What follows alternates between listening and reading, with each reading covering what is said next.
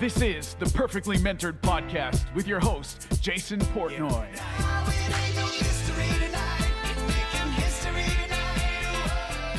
When did you start really paying attention to financial literacy? And do you think they're doing a good enough job with the athletes today in sports of really trying to make them understand financial literacy and life after their playing time? When you say they, are you talking about the league and the unions? In general, I don't know whose responsibility it comes down to. Does it come down to the agent? Does it come down to the manager? Does it come down to the team? Does it come down to the league? Is it the union?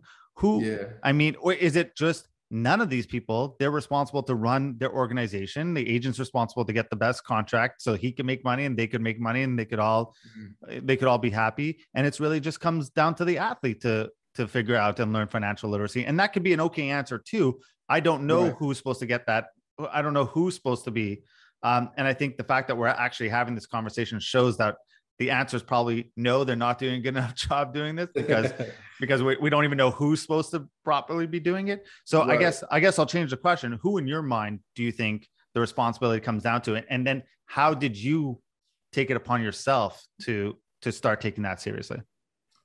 Man, it's funny because nobody really, most people will say it's your advisor to educate you on financial decisions and estate planning and taxes and that should be your advisor's role because you've hired them for because they have a specific skill set and they're supposed to guide you and that's what they're getting paid to do. But how often does that really happen? Rarely. And it's not all on them. I remember I was 21 and 22. I wasn't asking the right questions because I wasn't prioritizing it. Right? You also don't know what questions to ask, in all fairness, right? You don't know exactly. You don't know what to ask. I didn't know how to write a check when I got to the league, right? I didn't have financial literacy. I worked a lot. I had 7 jobs by the time I left high school, but I didn't have a sophistication with finances. My mindset was more so just survival mode because that's how we lived, right? It was paycheck to paycheck and pay your bills and hopefully you got enough to go eat at Applebee's, so that's how it worked. But it was more of a transition period when you came into some money, you're now the financial patriarch of your family and everybody's looking at you to save them, right, from their financial woes and their bad financial decisions. But what I would say, what's really woke me up, I had a crazy first couple years in the league, man. Tore my ACL, had a baby, and then lost some money. And I had, a very passive relationship with my finances because, I hired this person. You're supposed to take care of my money and steward it in the right ways. And that's what you're good at. I'm going to go over here and make money on the field. But it didn't work like that. Within 6 to 12 months of me being with this firm, I think it was my second or third year, they were basically caught up in some type of fraudulent scheme where the SEC had them on their watch list. And I was getting emails and, from the players union, hey, if you have this person, watch out. And I was like, I do. And so long story short, ended up losing some money, nothing catastrophic, but it was enough to hurt where it was whoa, what are you doing? And it was probably 15 to 20 athletes that were wrapped up into this thing. Some guys lost millions. And so that experience at age 23, 22 was okay, I no longer can be passive with my finances. I got to check my account. I need to understand what this transfer means. I need to understand why am I allocated this percentage into bonds and this percentage into stocks and what is my end goal here? And so from that experience, I really just took a hands-on approach and I started to ask a million questions, Jason. I was calling my advisor every other day, hey, John, what does this mean? Why am I getting charged this fee for this transaction? And what is it? You know what I'm saying? Just fundamental questions. that a lot of us are, and I know myself I was guilty of just being too prideful and not being humble enough to say I don't know. Do you think it's pride? Do you think it's prideful, or because I see this mistake in business all the time where people mistake delegation and abdication, right? Like they want to outsource something, and there is a responsibility, right? Like there is a difference between delegating and totally abdicating your responsibility. And sometimes when you get a financial advisor, like in a position like this, you're in your early 20s, you're coming in, you're getting thrown money at you, and you have a guy who's supposed to be in charge. It's like, no, you go run with it. I don't know this stuff. That's abdicating versus now you're delegating the responsibility. Now you're part of the, you want to know what's going on, but you run the show. I'm just going to ask questions.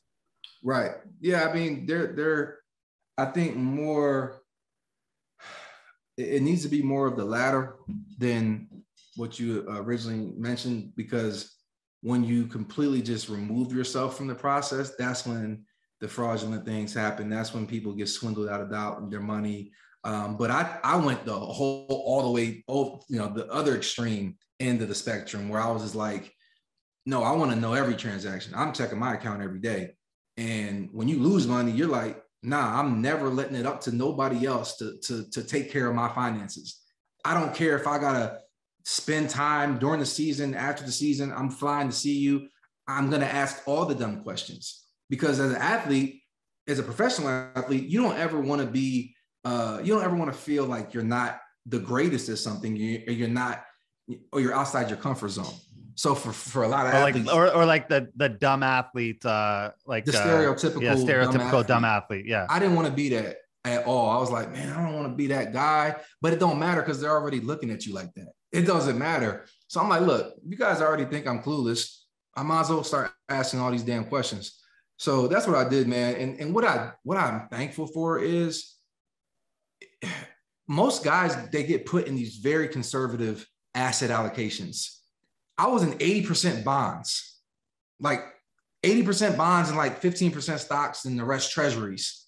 And I'm like, I get it, because that's how you preserve your money, but that's not how you grow your money. So I'm like, okay, I get it, preservation, blah, blah, blah. Now I'm starting to learn alternative investments. Yes, maybe it's a little bit more risk, but yes, I understand the risk. Why aren't we investing in real estate? Why aren't we investing in private equity? Why aren't we putting a little bit in venture capital? So I started looking at these different industries and learning about it and understanding the risk, and then finding people that I trusted within those industries that could help shape my thinking on how to invest into those industries. And that's what I've done ever since 2014, is really branched out and diversified and got out of the traditional cookie cutter approach. And now you're an entrepreneur, right? And entrepreneurship is a lonely sport versus you played your whole life a team sport. So I guess I'm curious, in your mind, as someone who's played both, not many people on a professional level, you're a professional entrepreneur. You do really well for yourself. You went back, you got your MBA, something we could definitely talk about. You're a smart guy, a really talented entrepreneur and a talented professional athlete who played a team sport. What skills do you think being an athlete prepared you the most for the business world? Knowing how to deal with adversity and knowing how to get hit in the face and just taking that and then coming back even harder. So in business, people say business is a contact sport, and it is. And being a real estate entrepreneur, like, I got hit in the mouth like twice 2 weeks ago. And, it was like, whoa, where did that come from? Like, I wasn't expecting that. And it really, I had to like problem solve and get creative and like deal with the adversity and then continue to persist. That's what athletes like, we'll get hit with adversity, whether it's an injury, whether it's a bad play, whether it's whatever it is, but then you got to find a way to overcome the adversity and then come back harder. And the persistence of that, always striving, is like where a lot of people I see don't make it. They'll get stuck in this comfort zone or this fear of failure where you don't push through the discomfort, you don't push through the adversity, and you settle. So I think that ambition that I had to become a professional athlete, I now take on the other side of, I see a goal, I set a goal, I see a target, I'm gonna hit that target with that, no matter what it takes. And so it's one of those things where I've developed that muscle memory over years and years of playing football and having to overcome things, and now translate that into the business world. Hey everyone, thank you for listening. Hope you enjoyed that episode. Thank you for your attention. And if you made it this far, you're clearly somebody who wants to take their business to the next level. You want to get better. And I understand that being an entrepreneur sometimes can feel like a little bit of a lonely journey, which is why being part of a thriving community of like-minded people is just so important. It was super helpful in my own development as well. And as is the ability to instantly get answers to the questions you may have in order to grow and scale your business. It's for that reason why I launched a consulting coaching program called the Market Domination Method. And guess what? If you're listening to this and you hear this, we're open for applications right now for new members to join. So to request an invitation or to book a free diagnostic call it a game plan call. I'll literally sit with you and demonstrate the value that we could bring to your business on that call. Let's jump on a call. We'll discuss ways you could possibly grow your business. Head on over to jportnoy.com, jportnoy.com. You'll find all the different ways we could work together. It's going to be the best business decision you'll make. So hope to speak soon. Head on over to jportnoy.com, book that free game plan call, and I look forward to talking to you soon.